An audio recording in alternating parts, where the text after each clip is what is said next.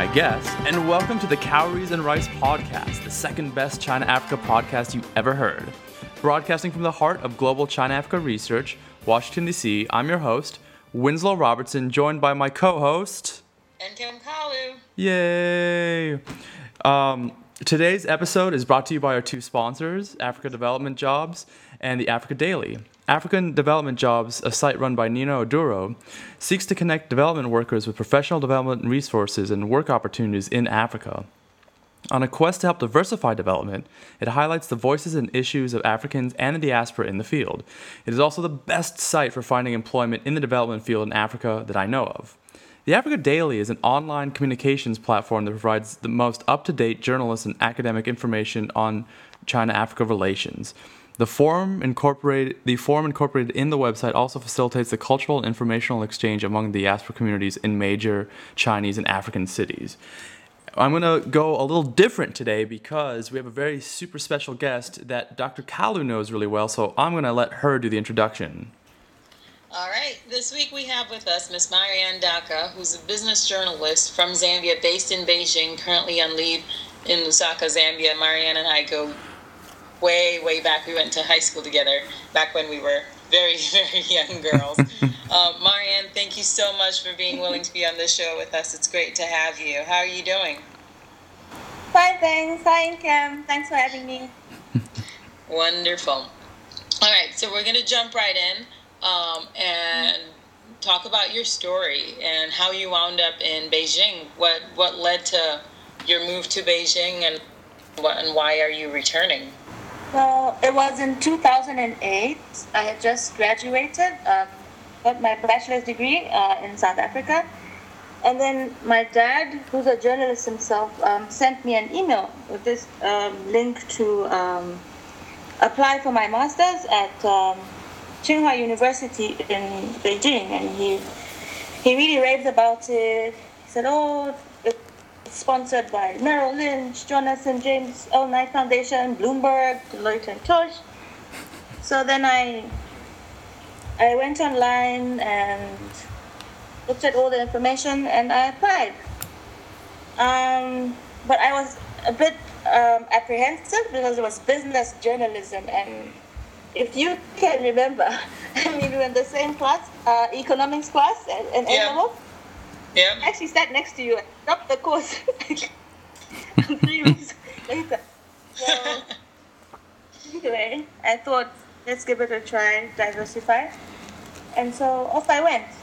And then, of course, because the spotlight was on China at the time with the Beijing Olympics and the global financial crisis, so what way to see how the market works and everything like that. And, Yeah. Okay, well, then, what kind of journalism, did you plan on doing before doing business journalism? Just journalism more on a humanistic level. More like just general reporting about people's daily lives. Nothing to do with the economy whatsoever. Nothing to do with bonds and trade. And all that stuff. Yeah, nothing mathematics. So how did you transition? Sorry, go ahead. No, you go. How did I transition? How did you transition then from school to staying on to work in Beijing?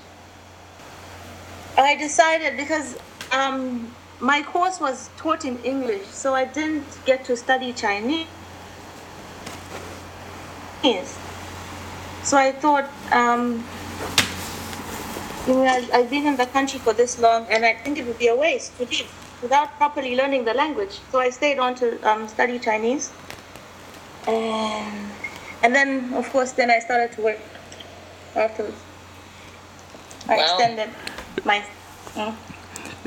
Well, that sounds pretty darn cool. Like, what was it like picking up Chinese for you, and what was it like maybe taking this master's program, which seems to be very internationally student focused, versus maybe some of the classes that were designed for Chinese students that you might have come across?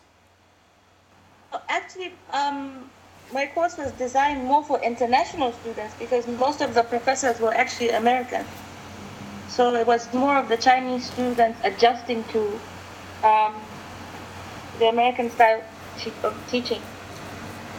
And everything was taught in English except like just a 6-month Chinese class to learn the basics, Chinese language class. So it wasn't so hard. And I didn't have to adjust to anything as such. Oh, okay. And how has your Chinese studies come along? I take it by your laugh, they've come really well, and you're super fluent now. I wish. Do you speak Chinese? I speak enough to gamble with my in-laws and lose a lot of money to my father-in-law, which I think is a good level, actually. And if my father-in-law's ever hearing this, I like losing money to you, pops. Don't worry about it. So, so you understand if I say, 我说一点点. Yes, I understand. And for our listeners, that just means I speak a little. But then why? Yes, yes, yes. Well, you know, I've seen that a lot of African students generally pick up Chinese better than maybe not better, quicker than their counterparts from the U.S. and Europe. And there's different theories for that. There's a number of African indigenous languages that are tonal in nature. I think Yoruba and even Twi, I think, are tonal. And but what about you? I mean, did you see any of that? Yes, actually, the majority that pick it up really quickly are the French, the Africans from French-speaking countries, because then they can't speak English, and then there's no other language to communicate with other people. So they tend to learn Chinese quicker, I think. Because then we tend to speak more English when we're around other friends, I guess. I think. That's really cool and not a theory that I came across at all. But that's pretty cool. Well then, I mean, or Dr. Kalu, if you want to jump in, so I don't monopolize all the time here. Oh no, that's fine. We're having a conversation, and that's wonderful. Maybe let's talk about perceptions, because I think we've kind of segued a little bit into that conversation. What were your perceptions of the Chinese before moving to China, and what are your perceptions now after you've moved to China? And what do you think are their perceptions of you in terms of you as a woman and you as an African woman? Have you experienced any prejudice or racism? Well, what are your thoughts around those issues? My perception of the Chinese before, I didn't really have much of an opinion, I'd say, because China seemed so far away, and I'd say, okay, the Chinese are very friendly to begin with. I admire their tenacity and their work ethic. That's something that's very admirable. They work hard. That's something that you can't deny. But, and I say but, not in a negative way, but... And she's speaking from a position of love Chinese people. She is not going to say anything bad about Chinese people, so don't you worry about that. No. Exactly, no, but I'm jumping straight into the prejudice part. But I think every African or black person who's either lived in China or lives in China will have the same answer when this question is asked. Yes, of course, there's a bit of prejudice or racism, if you want to use that word. Indirect, sometimes directly, but then it's I think it also depends on the individual. If you take it seriously, or if you, I sometimes I feel that if you accept it and if you take note, sometimes you can just ignore it, because sometimes it's just small things like people pointing at you and commenting about your race, or taking pictures, of course. Ooh, can I The more direct- can I ask about that?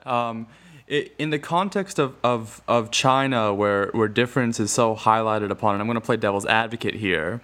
Um, be, when people point and talk about you and take pictures of you, how much of that do you feel is based on, for lack of a better term, racism, or just a sense of otherness?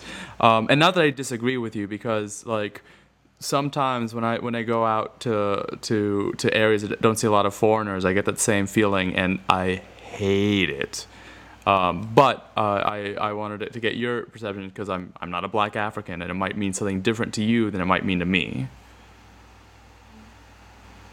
um, when it comes with the Chinese, I guess sometimes I think they just genuinely haven't been around many black people. I think that's just what it is. So then when you do get to see a black person, you want to, I don't know, memorabilia or something. So it's not, I don't think it's actually intended to offend, you know. So in the beginning, it's a bit off-putting, but then you get used to it. Yeah. So do you feel like Then, an of unknown course, celebrity now? but then it's a bit different when I mean, son. Sorry. Oh, I was saying, do you feel like an unknown celebrity now?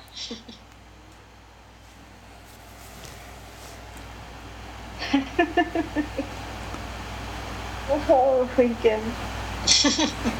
Mm. Hang on.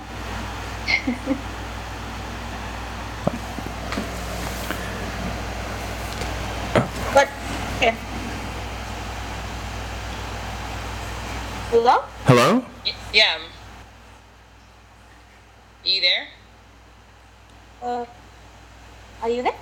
Yeah, we're still here. There's a little bit of feedback, but Winslow can cut that out. I will be cutting out a lot. Um, I know that I, for one, would, like, if people were pointing and taking pictures, I'd stop and start posing for them. I'd Ah! be worth their while. But I'm a little crazy, and I've always been that way.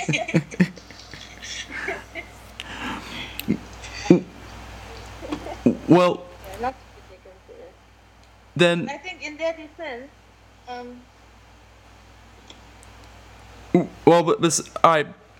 So I want to move away from these sort of these actions not designed to offend or hurt you, to, were there any actions taken by people that were meant to make you feel bad or make you feel unwelcome? offense. Um, yes, I think, or maybe they weren't intentional, but I did get offended. When someone came up to me and rubbed my rubbed my hand to see if my color, my skin color, would flake off onto their finger. Did your skin color flake off? That is the question. Yes, it did. No. Yeah. Okay. So you heard it here first. Black people's skin does not flake off if you rub it. I think we've really made a breakthrough here in terms of knowledge of human anatomy And race relations. and race relations. I think we've solved all of the world's problems right here in this conversation. We should just wrap this up and close this off. No, we have a few more questions, so we're gonna stay on. Well, all right, give us the context of that situation. What happened? Who was it? How did it make you feel? It was okay. It was in the subway on my way home. So it was just a random person. Man, woman, old, young, or do you remember it all? Or Woman, but older, which was a bit strange. But I guess, yeah, older, almost like my grandmother's age. Mm-hmm. 60, 65, somewhere there. But I think I felt, because I think I was the only black person in that carriage, so I guess that's why I felt. And then, because then everybody was looking on, you know. Yeah, I don't know. Oh man, I'm really sorry. That sounds like it must have been a pretty bad experience. Wait, let me tell you a story really quickly. I want to see if there's any sort of parallel thing that happened to you. So one time I was with my wife who is Chinese, and this is in Chengdu. We were trying to catch a cab, and it's a sort of parallel situation in the U.S. trying to be black and catch a cab in a major city. Not the same, but sometimes similar. But basically, this taxi cab, is going to disembark, and is going to disembark in the taxi spot. And with my wife and I trying to flag the dude down, and the dude just races past. Doesn't want to flag down, and I'm like, oh well, whatever, taxi drivers are uncool, but that's fine. And actually, a lot of taxi drivers in China are very cool. I take that back. That actually happens in China as well. So I've had that many times. All right, well then let me finish, because this is where it gets interesting. So the guy stops like a block away from me. The passenger gets out, and another passenger gets in. The passenger who got out yells to my wife, "Hey, this guy didn't want to pick up the foreigner. Isn't that crazy?" Now, and then when my wife told me, I exploded in rage. Now, I shouldn't have done that, but that there are a number of situations in China that I faced, and most people, this has not happened. This is very, very few times, very rare. But there have been a few situations where, as a foreigner, I was put in positions to make me feel bad or unwelcome. Did anything like that ever happen to you? I mean, you talked about rubbing the skin, but anything that a situation designed just for you to make you feel, hey, get out of here? Well, there was a time actually we were in I think it's like a pub or a restaurant near the university area, and it was me and a group of friends. Zambians too. It wasn't directed at. He just got up and left. So I want to cause a scene. There's two things I wanted to add to what you just said. Beijing. Okay, so one is, I mean, there have been situations when Chinese people will definitely stand up for you if they feel somebody's being unfair to you, and that's happened. So the waitress kind of stepping in, I've seen happen. The other thing is that I've seen a lot of white foreigners treat Africans pretty badly in China as well. So I don't want this to make it seem like the Chinese are particularly unique in this case, but there are some really awful foreigners who said stuff that really upset me about black people, about Africans while I was living in China. So I just wanted to put that out there. So we've talked a lot about some of the difficulties of life in China and in Beijing. What experiences made your transition into life in China easier? What were the good things? What were the things outside of the opportunity for a great education and the start of a wonderful career? What things made it worth your while? What things made you think, I'm really happy to be here at this point in my life? Actually, immediately after I started to learn Chinese, everything was easier. You know what? Once you learn the language, it's everybody talks to you, because of course normally I think it's just language barrier. I mean, if you can't communicate, it's not because people are being unfriendly, they just don't understand. So once you learn the language, that breaks down lots of barriers. So learning the language and then moving around, traveling to different cities and trying Chinese cuisine, making Chinese friends, stuff like that. And another thing, I noticed that whenever I was in a situation that was potentially sticky, or a place where I'd have to like wait in line for stuff, whenever I showed my student card, immediately they served me. I was served like immediately. It just made things so much easier. Wow. Oh, that's interesting. There's a value for education within the culture that trumps, obviously, the race card. Sorry to use that terminology. But no, that's really quite fascinating. We didn't know this. It's good to know. Can you give a specific example of like when you flashed that card? Like what did you get? I went to reapply for my visa. And normally, it's long lines and everything. And I was at the back of the line. But then they were coming like one. They were coming to the back, from the front to the back, from the front. And then they saw my ID and my card. Then, come to the front, blah, blah, blah, blah. Like that. So I skipped the queue. Ah. First. That sounds pretty darn cool. I should get me one of those cards when I'm in China because the lines are rough. Very low, yeah. Well, I wanna maybe talk a little bit about something that might only interest me. But what was it like being a African woman in China? Because most of the stories or most of the Africans in China things that I hear about related to men, but everything that you might want to comment on. What was it like being an African woman, and for good and for bad, or observations that things that you felt happened to the men that didn't happen to you, or happened to you that didn't happen to the men?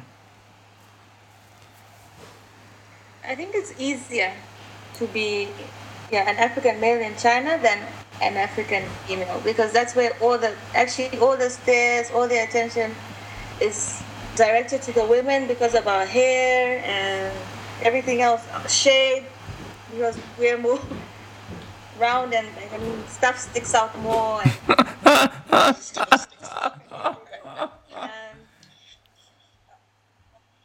And I think you have people like, is this real? Is this, stuff like that. Well, that's, yeah. But they want to know if body parts are real? Yes. Like you go for a massage and then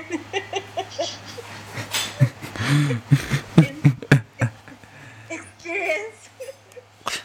Those must have been really awkward massages. My rough impression is that I heard that the men are treated in a particular way because of the fact that they're men, that I've seen a lot of Chinese people accuse African men of being criminals and of doing bad things to women.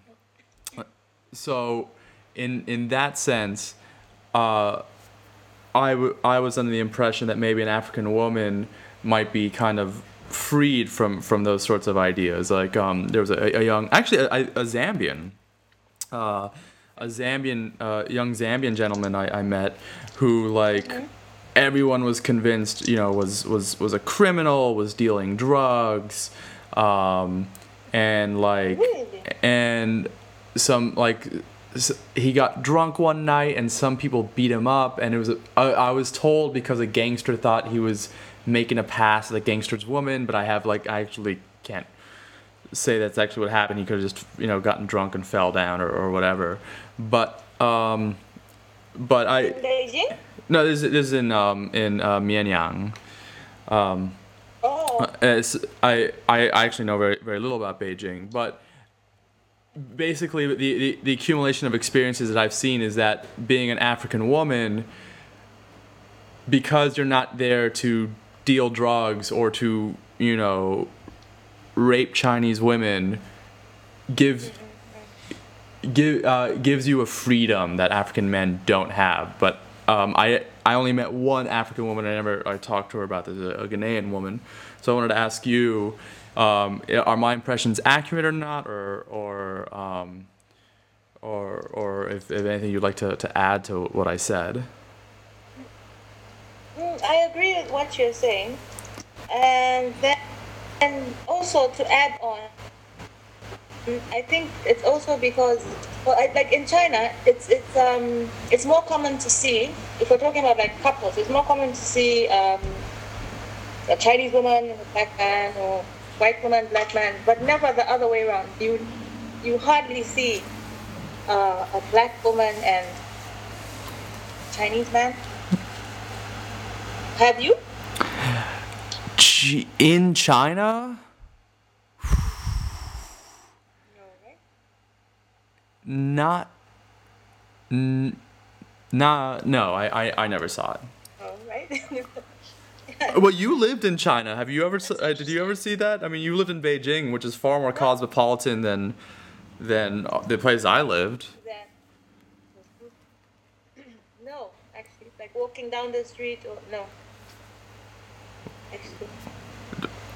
Well, then do you want to talk about treatment, or do you want to talk about dating? Because both these subjects are very interesting on that, and I think you would offer some good perspectives. Which one? Let's go dating. All right, let's talk about dating then. Dr. Kalu, why don't you lead in with a dating question? Marianne, please let us know about your dating experiences while in China. Everything PG-13. I wasn't asking that. No, well, I have no dating experience in China. There's nothing to draw from. No, I'm kidding. So yeah, talk about what dating is. I don't know what to. Well, Winslow, carry on. No, Dr. Kalu has to find question. Let's go with that. So, how many Chinese men have you dated? I didn't go there. Let me say, I think it's harder for a black woman to date in China. Let me say, there's not so much variety, because then it seems all the men, whatever race, all want all the different types of women except black women. I would like to interject that in the U.S. I hear that complaint a lot as well, because of our pretty sordid racial history and what we've done with black women's bodies. But continue. And so, if there's a situation, like if a Chinese man is interested in a black woman, they'll probably have a private relationship, but not make it public, because of fear of what people will say. Because then they'll say, "Oh, why is this black man with this Chinese man? Is it because of money? Is it because of this? And why is this Chinese man with this black woman? I mean, she's dark, she's not beautiful, blah blah blah, stuff like that." So it on both sides. Is it as simple as this woman is dark, she's not beautiful? Or like it is that? I mean, is that a thing that is really said? The perception. Oh wow. Yes. Like, let me tell you, there's once me and my workmate were outside, and it had been cold for some time, and then like for one of the first, the sun had come up and it hadn't done so in so long. So I was standing outside, and I said, "Come stand in the sun," and then she's like, "No, I'll get dark."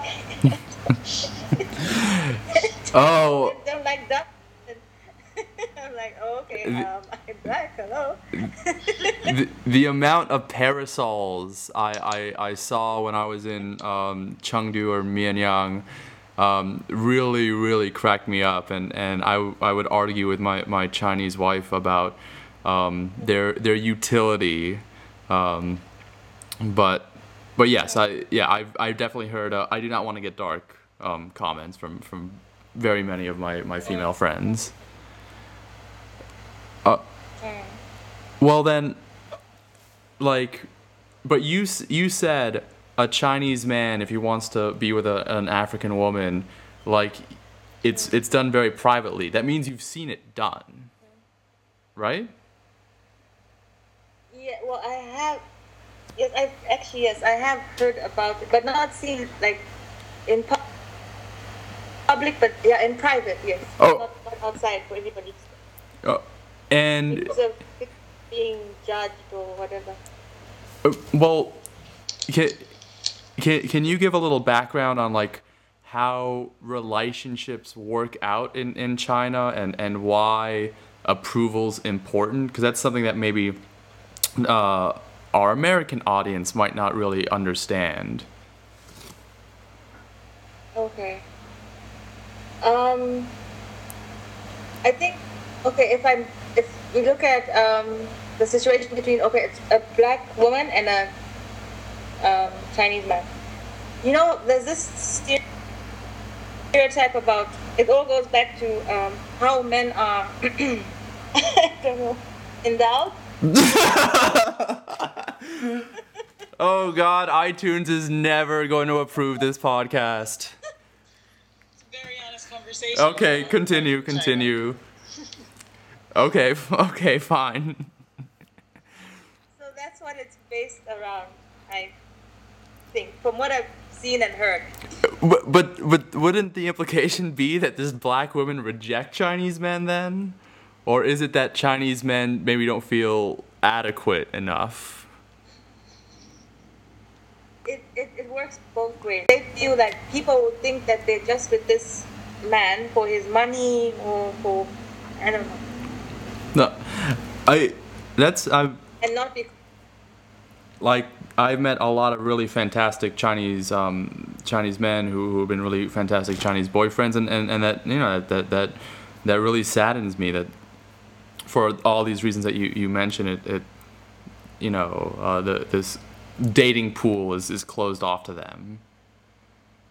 Well, before we have our conversation censored by Beijing, maybe we can talk about political relationships between China and Africa. What are your thoughts, having worked in Beijing and worked in business journalism, and business really is at the heart of a lot of the interaction that's going on right now between Chinese government and enterprise and African counterparts. What are your thoughts on the relationship, and how do you think that Africans can best take advantage of the opportunities that China presents? This is like a 90-degree, you know, about 180-degree turn from our conversation, but what are your thoughts? I think in order for Africans to take advantage of these opportunities, we need to find a way of portraying Africa as not just poor countries needing aid and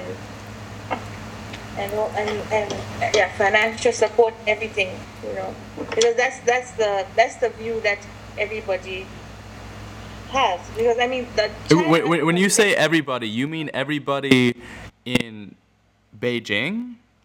When I say everybody, I mean the West, everywhere, like worldwide. So even in China, that viewpoint is prevalent. Yes, I think more than ever. Oh. Because you don't get to see any actually only recently well, now the CCTV Africa is not part of that CCTV, but still, as in the main the programs still show it's just programs war, poverty, you know, the same old stories, but nothing that really shows uh, the African side of this China-Africa trade. You see stories about the Chinese giving scholarships to African students, refurbishing and building new infrastructure, but you don't see the other side. I mean, I'm a little shocked to hear that because I thought the whole idea behind CCTV Africa was we're going to give an African point of view and we're going to make Africa look different, and because we're Chinese, we don't have this colonial baggage and we don't have this sort of NGO development baggage, and we're going to change the way Africans think of Africa, and then we'll change the way Chinese people think of Africa. But what you just said kind of contradicts that. Yes, exactly. That was the aim. But if you sit and watch CCTV Africa, it's no different from any other programs that show you what Africa is about. Right now they're covering the recent terrorist attacks in Kenya. Mm-hmm. Yeah, stories like that are the ones that make it to CCTV. Oh, wow. Terrorist attacks, Somalia and their problems, and you get the other, the hot countries to say. Wow, that get covered, but nothing. I'm quite surprised.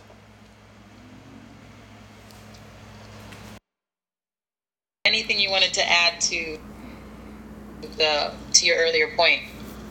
Oh, to that, how the media really frames or shapes opinion in China. Ever seen in the media is what's taken as gospel truth. You work in the media. What are the sort of things that you think you can do to help shape that narrative? To help tell the African story, I guess, because you can't change perceptions if you're not telling your story. So I think, that's partly to blame for how Africans are sometimes perceived, because the story is not being told as well as it should be, I feel. I think that's actually a good closing remark for us to get to the end of the show. We're gonna start out by giving our recommendations. Dr. Kalu, do you have any recommendations for this week? I do actually. I have an updated report from Standard Bank on BRICS nations and their trade with Africa, and I also have an article that talks about Nigeria's annual power needs and the need for funding outside of banks, because there's not enough capital in banks to actually meet the power demands of the Nigerian populace. Those are my recommended readings for this week. I at the U.S. Africa Business Summit where I was working at, there was a doing business in Nigeria forum, and the entire conversation was about the energy sector and how great a sector it is, and I mean, after attending that sector, if I had some money throwing around, I would definitely throw it into Nigerian power, because Nigeria's got a big population, and a lot of them like electricity. That's quite true. Marianne, is there anything that you would like to recommend to our listeners for basically anything that caught your eye this week? No, I'll really recommend what Dr. Kalu has recommended. I like to see that both of you are working so well together for this podcast. We've had years of practice. Exactly. All right. I'm gonna recommend something really quickly. It's called A Kenyan's Tales from the Beijing Subway by a little-known China-Africa specialist by the name of Bob Wakesa. Actually, I'm joking. Bob Wakesa is pretty well-known, and he was a guest last week. And he wrote this post for the blog China and Africa, The Real Story, Dr. Deborah Brottingham's blog. And he's just talking about being a black man in the Beijing subway and some of the same sort of issues that you were talking about, Marianne. And one of the things that he talked about was what to do when people are staring at him. And he just said just to look directly at them and make eye contact. But it's a very fun piece, a very well written piece, a very clever piece, and as you say, like, more Africans have to tell their story. Yeah, I agree. More Africans should be telling their story about their experiences in China, and something hopefully this podcast can help facilitate. Before we sign off, how do people find you on the internet, Marianne? Do you have a website or a Twitter account? Who are you writing for? What would you like to share with us? You can find me on Facebook. I think that's the easiest. And then I can Do you want us to actually share your Facebook name? I didn't care. No, that was Winslow. My laugh was a little more maniacal than that, just slightly. But did you want us to share your Facebook info with people? I mean, these are perfect strangers, so maybe not your Facebook? A LinkedIn account? Or LinkedIn, yes. Yeah, LinkedIn's probably better. That's a little more, less personal. Okay. All right, Dr. Kalu, what about yourself? I have been tweeting up a storm, and I even know the right words to use when it comes to Twitter. So I guess I'm not quite the Luddite that I thought I was. I can be found on Twitter, and Kem-E Kalu, and I am also on LinkedIn, and I blog for myself, and also for Calories and Rice. This week is the week I finally take some of your blogging and put it on my blog. I've been meaning to do it for a month, but I keep forgetting. But this is the week. I can feel it. And soon your blogging will be part of the Calories and Rice empire. If you want to find me, I can be found on my blog, Calories and Rice. It's caloriesrice.blogspot.com. And my Twitter handle is Winslow_R. And I basically tweet about China Africa stuff 90% of the time, and 10% of the time is just total nonsense. But it's fun nonsense. But yeah, if you want to talk to me, fine. Oh, something really, really cool. I met somebody at a China Africa event on a Wednesday, and I gave them my business card. And then when I sent an email follow-up with them, they're like, "Oh, I already read your blog. It's so cool to finally meet you." And that made me feel pretty sweet. All right. That is about it for today's episode. We would like to thank Marianne for joining us this afternoon and evening. I mean, what time is it over there? Should be 8:30. It's 2013. 8:30. Yeah. PM. All right, so a very good evening to you, and thank you so much for this. We'd also like to thank African Development Jobs and the Africa Daily. This podcast can be found on SoundCloud, Stitcher, and we have actually applied to put this up on iTunes, but I have not gotten anything back on this, and I'm sure after this episode we are not going to get approved, but until we're officially rejected. We just might. we just might make it. We would also like to thank Mighty Mike of Pulse Recordings for composing the soundtrack. And we'd really like to thank you, dear listener, for giving us your time. Take care.